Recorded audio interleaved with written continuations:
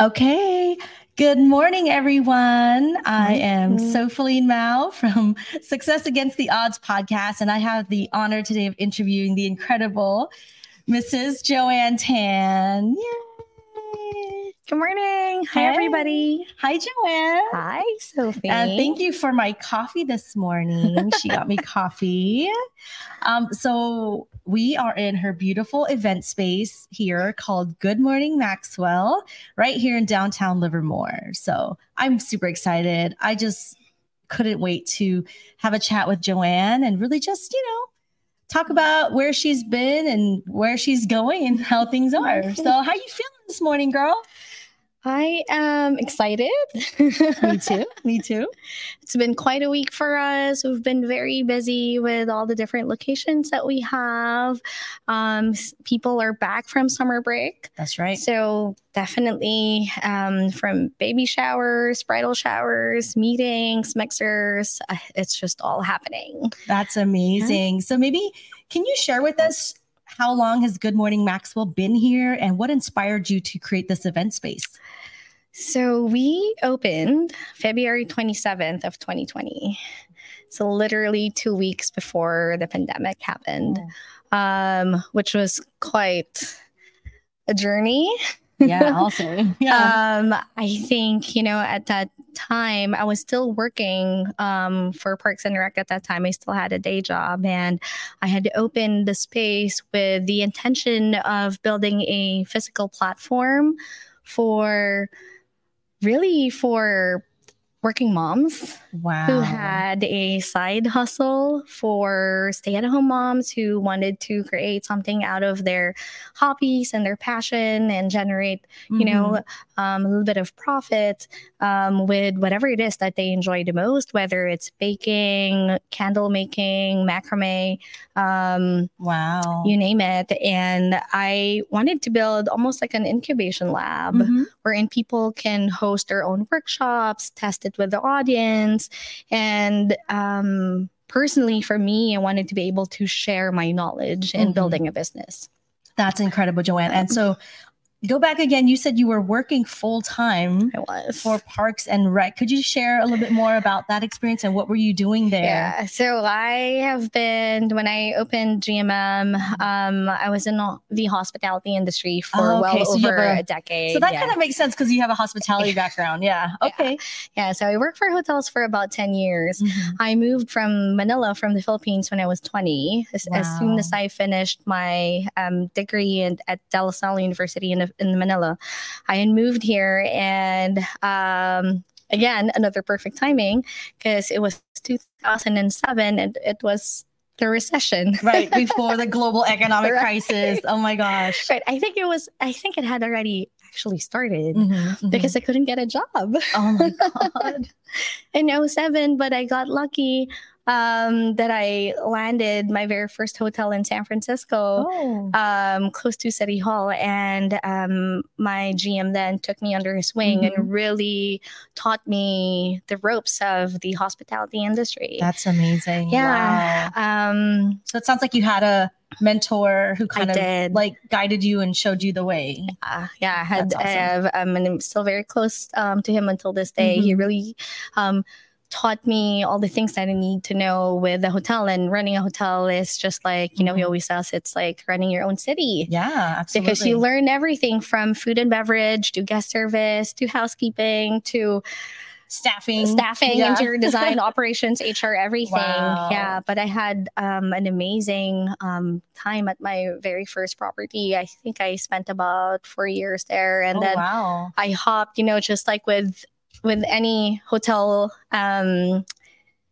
people out there, they could relate. The way that you grow in a hospitality industry is for you to hop around from a tourist hotel to a convention hotel to a resort, for you to be able to really grasp the different types of service out there. So I spent about 10 years doing that, and then another 6 years. So after different positions, different hotels, hopping from San Francisco to San Jose and then West Region. Wow. I got lucky that I was offered a position for a private company that managed parks.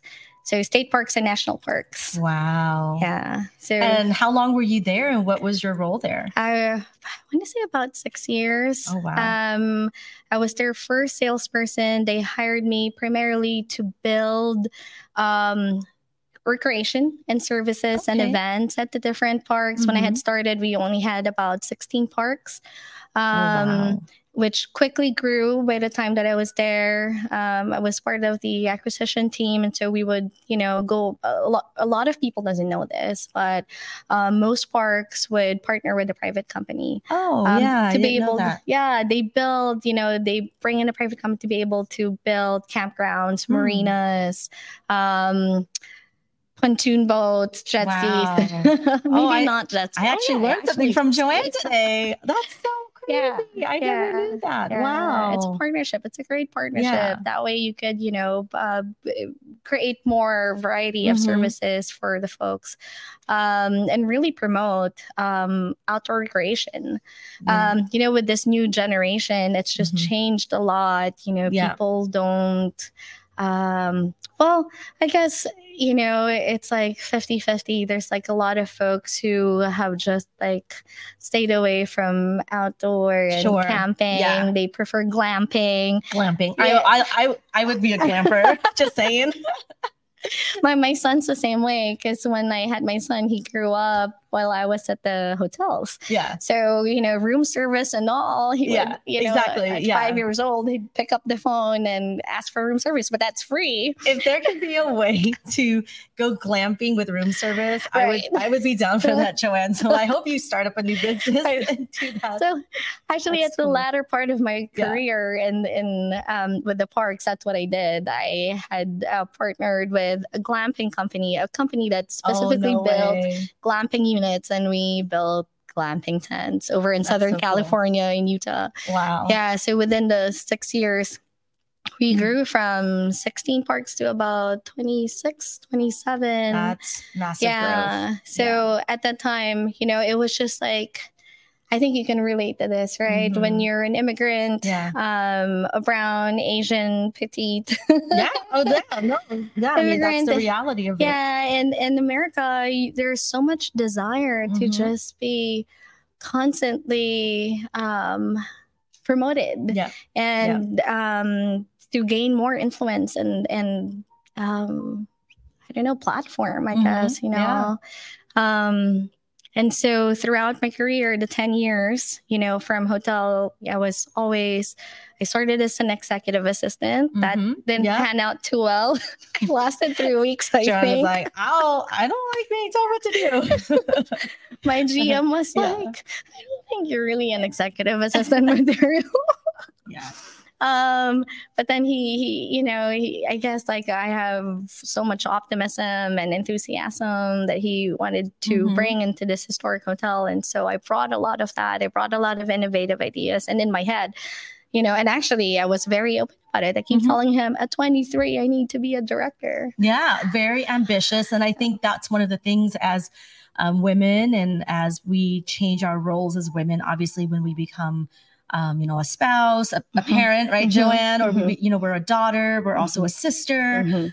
Sometimes we often put aside our ambitions. And so that's one of the things that I think, like for us, Joanne and I, one of the shared values that we have is, as women, as Asian American women, as also, immigrants, right? Like where we have the background of like coming to America with nothing, right, and building yourself up. Like we always feel like, ambition should always be something that we strive for, and that the people in our lives, whether it's our husbands, our parents, our siblings, or just our friends, that sometimes, I don't know how you feel about it, Joanne, but sometimes I feel like if you are too ambitious, sometimes it scares people off, and sometimes it puts people off, or sometimes it creates like this dynamic where they feel like, oh my God, like she's too ambitious, ambitious. She doesn't have time for family. Or how do you, I guess I'm curious because, I don't have children, but you are a proud mom and you do a lot. So how do you find balance, or not even just balance, but how do you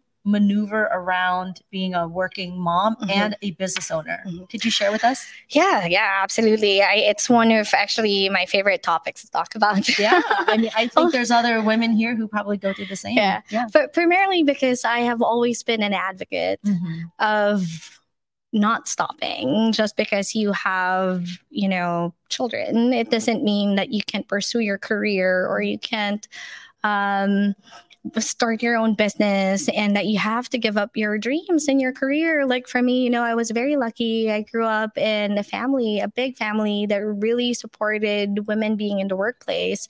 And despite growing up in the Philippines, I had always taken the leadership role. I was always student council. It was more of that idea of, so I grew up with a single mom.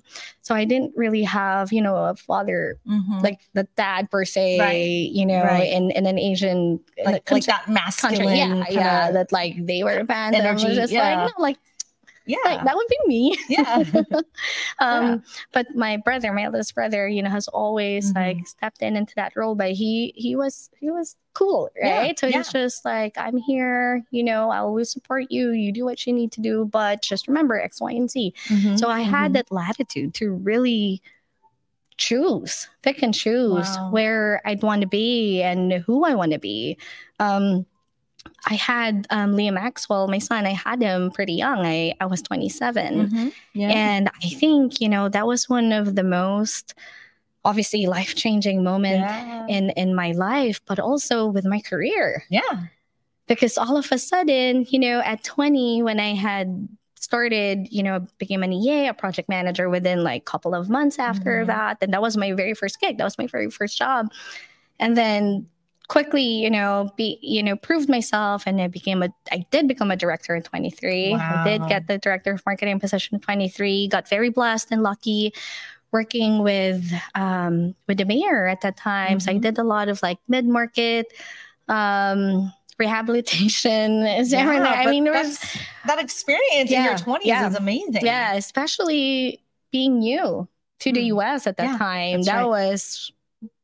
I think that moment really taught me how much opportunity I really had.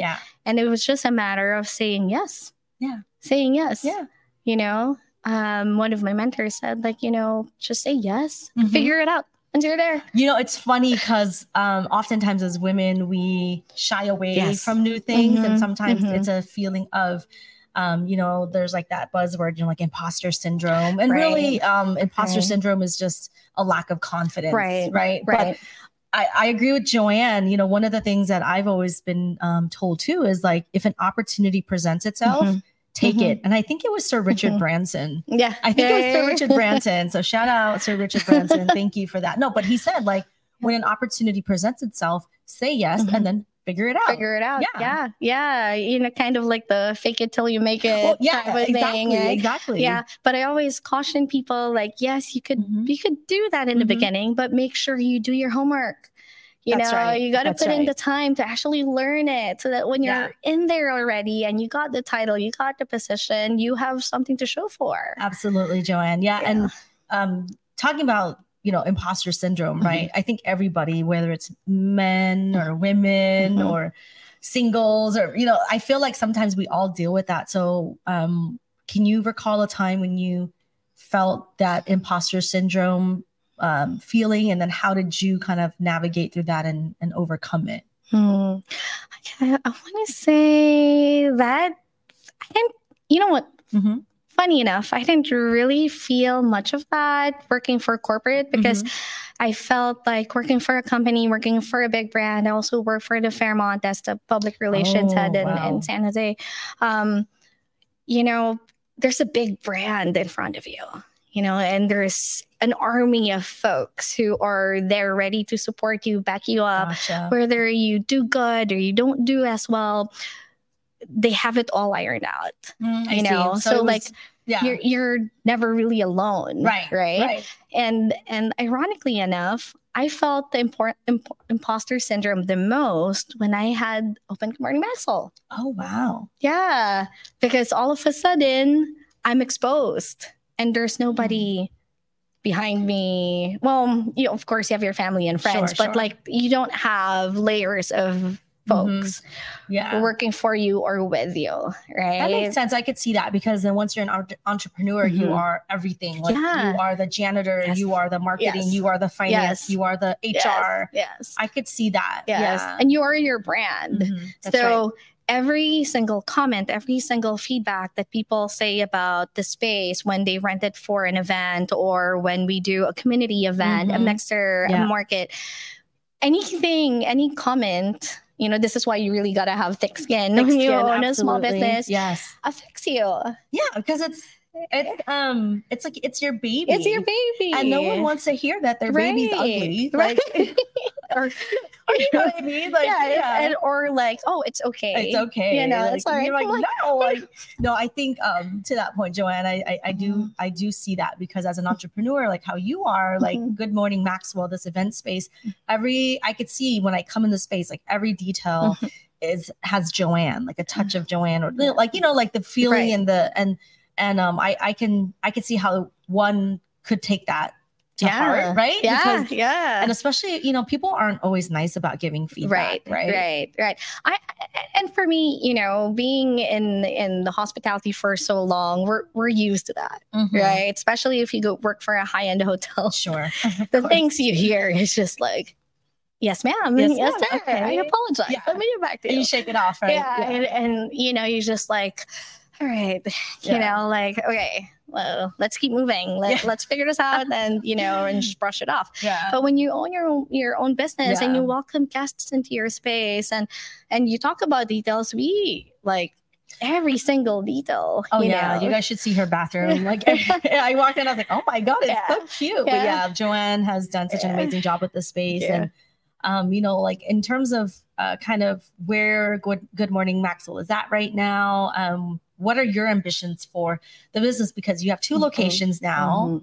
So what do you foresee? Or 3? Well, actually 4 under the brand. Oh my God. Yeah. Amazing. Yeah. But let me, you know, I'll answer that. But just going back a little bit to what you asked me about being a mom and all that, because that's something that I really want to be able to share. Yes.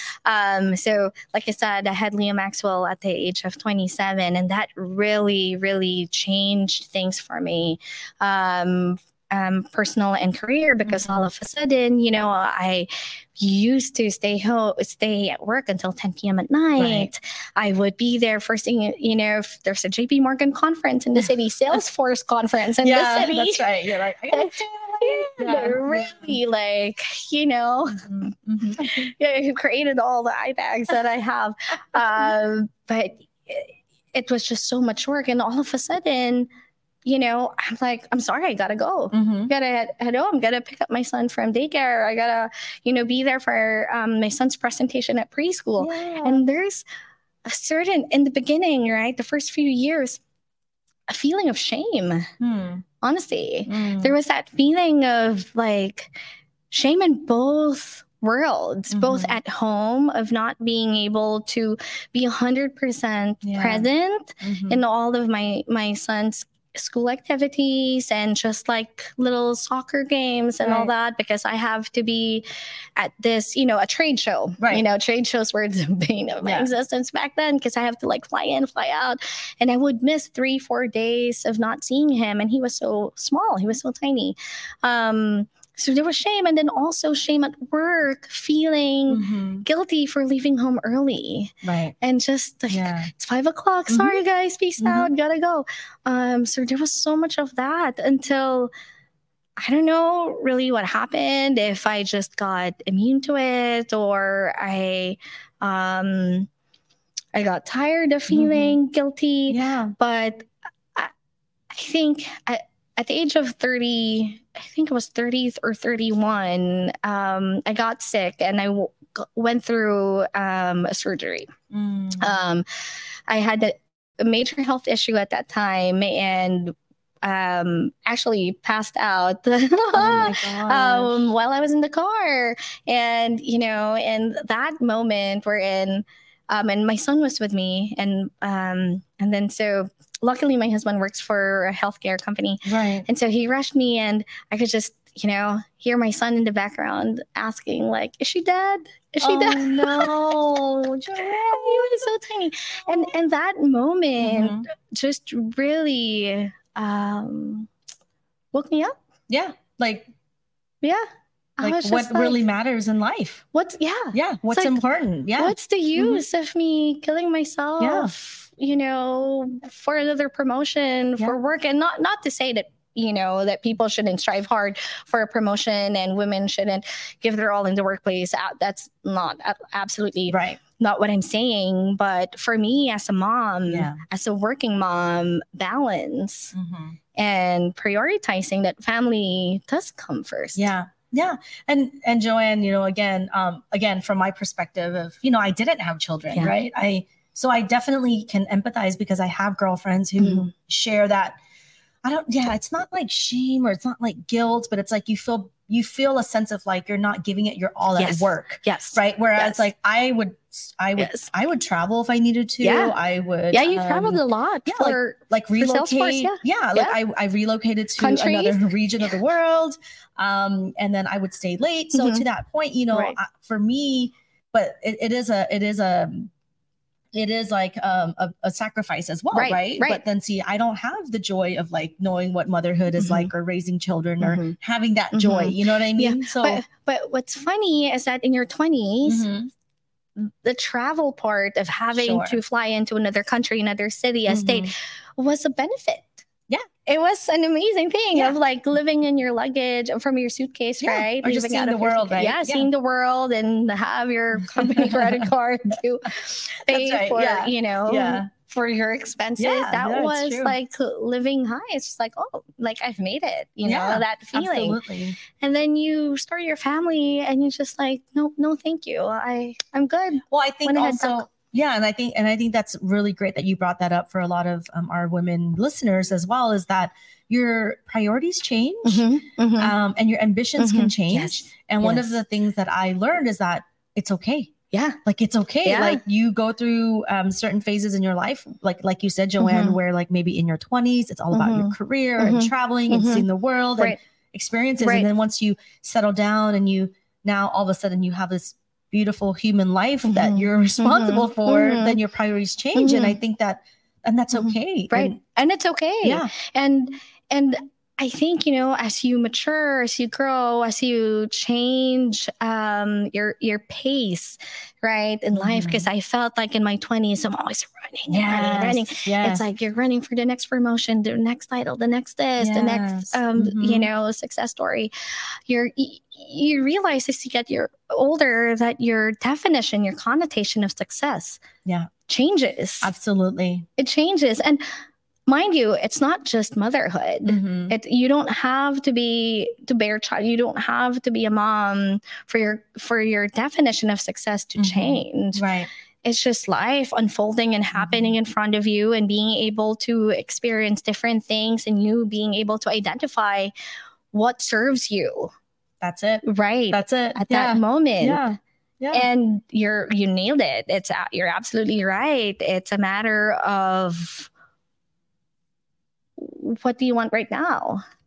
Yeah, exactly. And to your point, Joanne, like, as things happen, I was always, I was like single for like 40 something years of my life. You know what I mean? Let's be real. But once I got married and I said, okay, so my role, role changed, my priorities changed, and welcoming that new role, I guess, into your life. But also what's really important, this is something that Joanne and I often talk about, is just like, accepting that new role, but then also like, how do you preserve like your identity? Don't lose yourself. And not lose yourself because it's so easy to get pulled into it. And like, I don't want to say sucked into it, but you get pulled into like, oh my gosh, like I have to be there for my spouse, my kids. And yes, you do. But I have so many friends that like, sometimes they do lose themselves and then they go through tough times. Right. And did you see the Barbie movie? I did not see the Barbie movie. I still have to go see the Barbie movie. You have to see it. You have to see it, amidst like the whole marketing stint that they've done, which is genius, by the way. The last part really talked a lot about that, about being able to be all that, excelling in everything, how high the expectations are for women to excel at home, in your workplace, with your friends, and to really be able to clone yourself. And then to me too, Joanne, is like that expectation of like being a superwoman, right? So sometimes like often I have learned to be better about setting healthy boundaries now, especially for the people that we love and that we genuinely, we want to please them, provide for them, love them, care for them, support them, right? But then sometimes what I've found is that it's draining at times. And then what I've noticed now is that if I don't align with that, maybe, like going somewhere or doing something like I've been better now about just saying, no, thank you. Right. Right. And that's okay to say no. Like you don't always have to be a people pleaser. Right. Right. Absolutely. And for Asian women in general. I think maybe not in general, but like for many Asian women, it's very hard for us to say no. Absolutely, because we are the values that are instilled in us, traditionally, right? Where as the matriarch, you kind of have to sacrifice. Like you're always the last to eat. It's like, oh, hey, go ahead. You cook for everybody and you serve everyone. And you clean up after everybody. Oh my gosh. Yeah. Props to my husband though, because he is an amazing cook and he does all the cooking at home. But yes, to your point, actually when Liam Maxwell was 2, I wrote a children's book. Oh my God. Yeah. Precisely about this topic. So it's called Funny Bunny Feelings. Oh, yes. And plugging it out there. Yes, and I have a copy of it. So thank you, Joanne. You should put a link. So it's Funny Bunny Feelings, and it talks about, and my illustrator, she is talented. She's fantastic. I wrote this book. The book is beautiful, guys. It's beautifully illustrated. Yeah. So Hannah Varela, she's from the UK, and she's like young, 20s. Anyway, and I was telling her, like, I want the mom bunny to look very tired and exhausted with, like, let's be real, she is batter on her hair and all that. And then it talks about this bunny who was like the best bunny and collecting all the carrots, and then all of a sudden, bam, she gives birth to 3 babies, and now she can't compete as well. Wow. But it really tackles and talks about. So I wrote that book. Actually, just a little secret to share won't be a secret anymore. It's a children's book, but it's actually, I wrote that book with the intention to write it for moms. Wow. For working moms to be able to process the feelings, the guilt, the emotions that they have whenever they come home exhausted from work after giving their all, and making sure that their colleagues or coworkers doesn't feel that they're giving less now because they're a mom. And still being able to have energy to read bedtime stories and to spend time and play with their kids when they get home. I wrote that book specifically so that when they read the book at night to their kid, they can cry it out, and it's a way for them to process. And the last part of the book talks about how you are enough. Yes. You're enough. What you give, whatever it is, whether it's 50%, 30%, whatever amount of energy and joy and love that you're able to put out there, it will be enough for as long as it's coming from you. I think a lot of times, and again, that's like the whole journey of what we go through, right? Whether I feel like we always feel like, am I enough? Like, and always feeling like I have to do more. And for me, Joanne, like I felt that sometimes, I don't know why, but like, in my 30s, I felt like, okay, I already have this like career in tech, and then and then I felt like, oh, I want to go get my MBA, right? We talk about this. I'm like, and then I was like, no, I'm going to get 2 masters. Like, so I went and got my master's in Asia Pacific Studies, but then I always felt like, I don't know what it was, but I was in a corporate setting, and people were getting promoted and given all these opportunities. And I think it goes back to like, am I enough? Yeah. I'm not enough until I go get 2 master's degrees and spend 4 years of my life and a boatload of money to get these 2 degrees. And then obviously, it propelled me to the Asia Pacific region. But Joanne, I'm like, did I really need to go and get 2 graduate degrees, or could I have just found another way to, still get my goal accomplished, but not have to feel like, oh my God, I had to like do more, or as we say, like overcompensate. Right. Yeah. But I always feel like when in moments like that, right, you can't overthink it. Right. I always tell people one of the biggest hurdle in accomplishing anything, whether you're opening a business or building something new or getting a promote, is that don't overanalyze. Because you miss out on the timing. That's right. And if you overthink, sometimes you just won't know. You won't know until you get in there, jump in both feet. Yeah, it's analysis paralysis. Yeah, because you spend so much time like thinking and and even just like for me, Joanne, like you and I, we've talked about like, oh my God, I want to like podcast and let's share our stories and share something. Like finally, we were able to like just say, you know what, screw it, let's just come in. I was like, girl, I'll bring my equipment and then let's just chat. And remember, you were like, oh my God, should there be an outline? I was like, nah. We got this. So to that point, right? Sometimes we overthink it, and especially with sometimes like even just doing the things like you've always wanted to try a new hobby or like create a podcast or start a business. Sometimes we feel like we're not enough, and then we feel like, oh my God, but what about this? And then as Joanne mentioned, like you overthink it, and then you just end up like not doing anything. Right. And like I said, right? Like, I mean, I feel like when you think too much and you overanalyze things, you miss out on the opportunity to actually just get it done. Just do it. Just get it done. Yes. Yeah. And you talk about, your masters, having your double degrees and all that. I think you made the right choice at the right time when you're doing that, because then if you never did it, then you wouldn't know what would come out of it. Absolutely. But now you know, right? Like for me, when I'm making decisions or when I'm opening another location and everyone was like, oh my God, like GMM, Good Morning Maxwell, has only been open for 3 years. Now you have 3, now you have 4.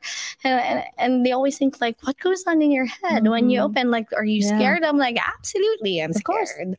That's a big responsibility to open every single time. More pressure for me to make sure it's successful, that it works and this and that. But at the same time, one thing I've learned is whenever I say yes to something, I ask myself, what's the worst thing that could happen? I do the same. Yeah. Absolutely. What's the worst thing that could happen? Yeah, what's the worst thing that could happen? Yeah. And if that bad thing, right, that may or may not happen isn't really too bad, then what? To your point, Joanne. Yeah, exactly. Yeah. And to your point, it's always like, okay, well, what's the worst that could happen? You kind of prepare yourself for it, but then you also then plan for those ways to kind of maneuver around it. Yeah. Like I have my backup plan kind of. Plan A to plan D always, if this doesn't work out, then I do this and then I do this. Because, the moment that you identify what the bad thing that could happen, right? The worst thing that could happen if you do pursue that, the next question would be, well, what do you do if it does happen? Then what? Right? Yeah. So you come up with like 2 to 3 solutions as to like, the hypothetical situations that could occur. And you just like figure it out. And, another thought too, he talked about imposter syndrome. I don't know if it's women in general or, but it's just something that is so common amongst women starting their own business. And also in the workplace, whenever they are given an opportunity or a position. I remember, talking about pursuing higher education. So I was able to do a short program over at Yale before I had left the Parks. And I called my cousin actually.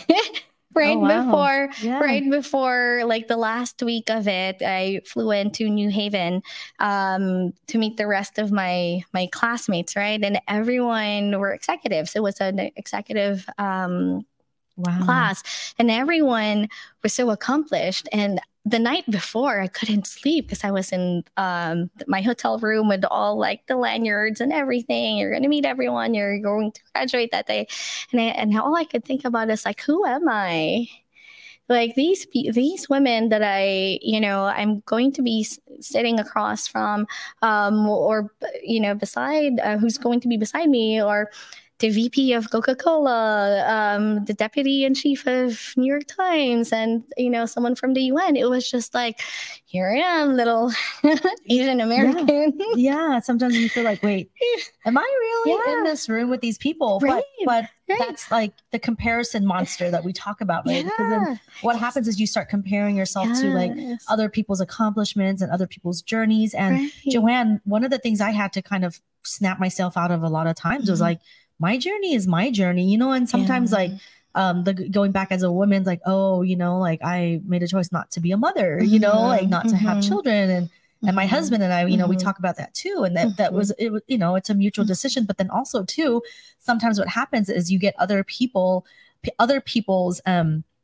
expectations of what, what you should be or what you should do. And it used to bother me a lot, to be honest. And sometimes I would feel, like Catholic guilt. Right. And sometimes I would feel like I'm not enough. Or sometimes I would feel like, oh my gosh, but to your point, that imposter syndrome, it's strong. What I've learned from other books and podcasts that I've consumed is that it really is just about competency and confidence. So once you, like, say, for example, like you said, you're in a room full of these executives, but once you get to like that level of competency, we're like, wait, I know what you know. You know what I know. Why do I need to feel like I shouldn't be here? And really a lot of it too is that the monster, right? It's all in our heads. It's all in our heads. No one's thinking that. And the only person thinking about that you're not enough or that you're not deserving to be there is yourself. Because no one else is thinking that around you. So why are you thinking about it? Exactly, And Joanne. so the day before the first day that I meet everybody, I called my cousin, like I said, she lived in the area, and I was just like, I don't think I should be here. Like, why would it? And she was just like, no, you were meant to be there. First of all, you're already there. Yeah, she's like, no, you deserve to be here, damn it. You got in the program, you're there, and just enjoy your time and embrace it. And when I met everybody, I have to say, like, the best, most inspiring women, really life-changing moment for me when I met all of them and I saw my name in that classroom and I met the professors in person.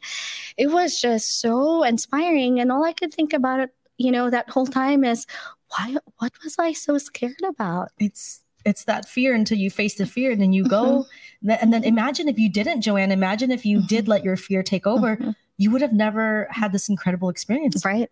Absolutely. So, well, I guess in wrapping up, like, what are 3 key takeaways that you want to share from the eyes of Joanne Tan? Like, just anything on being, a business owner, being, a mom, being a community member, entrepreneur. I guess let's start with the community, right? And building a business. One thing I've learned, let's just go with what I've really learned and what I embrace now as a 100% self-employed business owner, is that you have to build allies. You have to have allies. Yeah, we all do. Yeah, that's right. Being a business owner is lonely. And, like my last CEO was always telling me, it's like feeding a monster. You got to constantly feed it. You got to constantly create new things, innovate, and keep up with the times and make sure that you're relevant.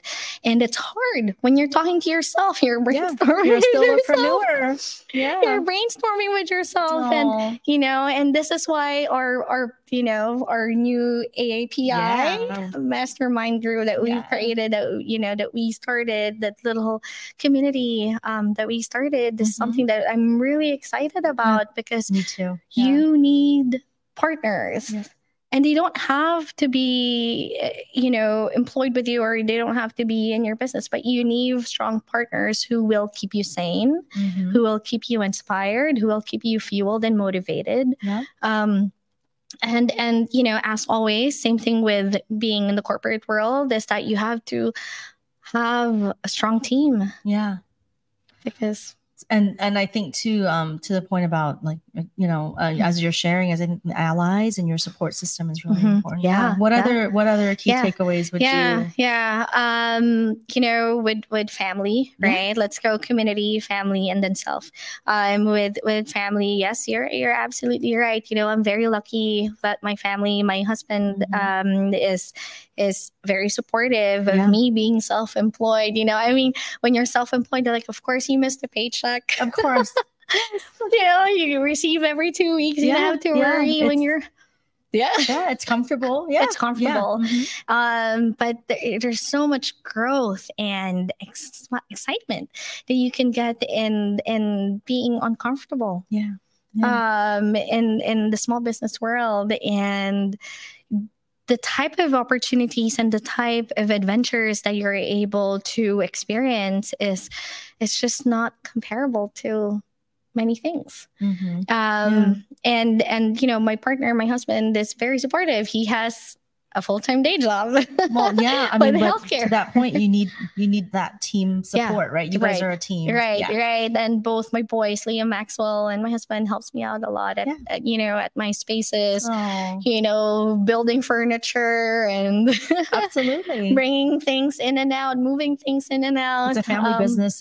It is a family business. My son would water all the plants. So I'm like, Liam, the plant is dying. Make sure you're watering it well. Yeah. Yes, they're very supportive, but yes, having a strong support system, and not just home, with your friends, and I always tell my friends, you don't have to book, you don't have to buy, just like be there. Just be present. And when I'm crying, asking, should I go back and join the workforce again, the day, get a day job again? Just tell me, please. Like, no. Yeah.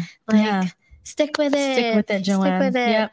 Yeah. And then lastly, for yourself, right? For oneself. Yeah, your self-care. What do you do? Funny you ask me this one, because it's a realization that I just recently got when I started calendar blocking 1 hour a day to do exercise. Good. So 8:30 to 9:30 in the morning. Yeah. Shout out to my gym. I would go in for 45 minutes to an hour to just exercise and allow myself to really just shut down from everything else. Yep. And meditate. You need that. Yeah, meditate while working out. Yeah. I'm on the treadmill. I'm listening to my podcast. Yeah, absolutely. With Brendan Burchard. Oh, absolutely. Yeah, I listen to him too. Well, shout out to Brendan Burchard. Yeah. All my, my self-help podcast. But it's important. Yeah. Because like you cannot pour out from an empty cup. Right? Thank you. And as together, our instinct is to always help everyone else, always give what we can, always, like we talked about, having a hard time saying no. I was in a meeting with a general manager actually here in a local hotel in Livermore. And she said, no is an acceptable answer. Yeah. And that's okay. And when she mentioned that to me, I'm like, yes. You're like, yes, it is. Yeah. So I've decided, and this is something, it's a practice. You can't just do it one time or once a week. Like it's a practice that you have to take care of yourself so you can take care of others. And Joanna, and I love that you time block, because when you time block, then you treat it like a business meeting. Yes. You treat it like a client meeting. Yes. Right. And so I love that you do that. I think it's so important. And I started doing that as well. Yeah, because you do need that like 1 hour or 2 hours where you block your calendar, you silence your phone, you just literally retreat back into yourself. And whether it's a book or a podcast or you just need like that moment. It's so important, Joanne, because to your point, you're pouring out so much for everybody else. Right. You need to refuel. Yeah. And I think the bottom line is you cannot give when you have nothing left in you. to That's give. so true. You know? That's so true. And I think, you know, life lessons from life Sophie and Joanne. Yes. So Joanne, first of all, thank you so much. Thank you. I learned so much more about you in this interview. And I hope that we can do it again. And maybe, you know, we'd love to get some feedback on topics that maybe our audience members would like to just kind of, you know, for us to chat about. But other than that, Joanne, thank you so much. Thank you. And again, this is the beautiful Good Morning Maxwell event space in downtown Livermore. And, we have, hit her up. Well, quick plug. No, do we have multiple locations now. We have Livermore, Pleasanton, the brand new Brentwood. And then we also have a wedding venue in Lodi called The Terrace. It's a beautiful 3-acre walnut orchard that has an Airbnb and salon. So come visit us, goodmorningmaxwell.com. And thank you for this opportunity. I don't think I've sat down for an hour and talk about 37 years. It won't be the last. So we're gonna bring Joanne back on. So thank you so much, everyone, for joining. And until next time, bye.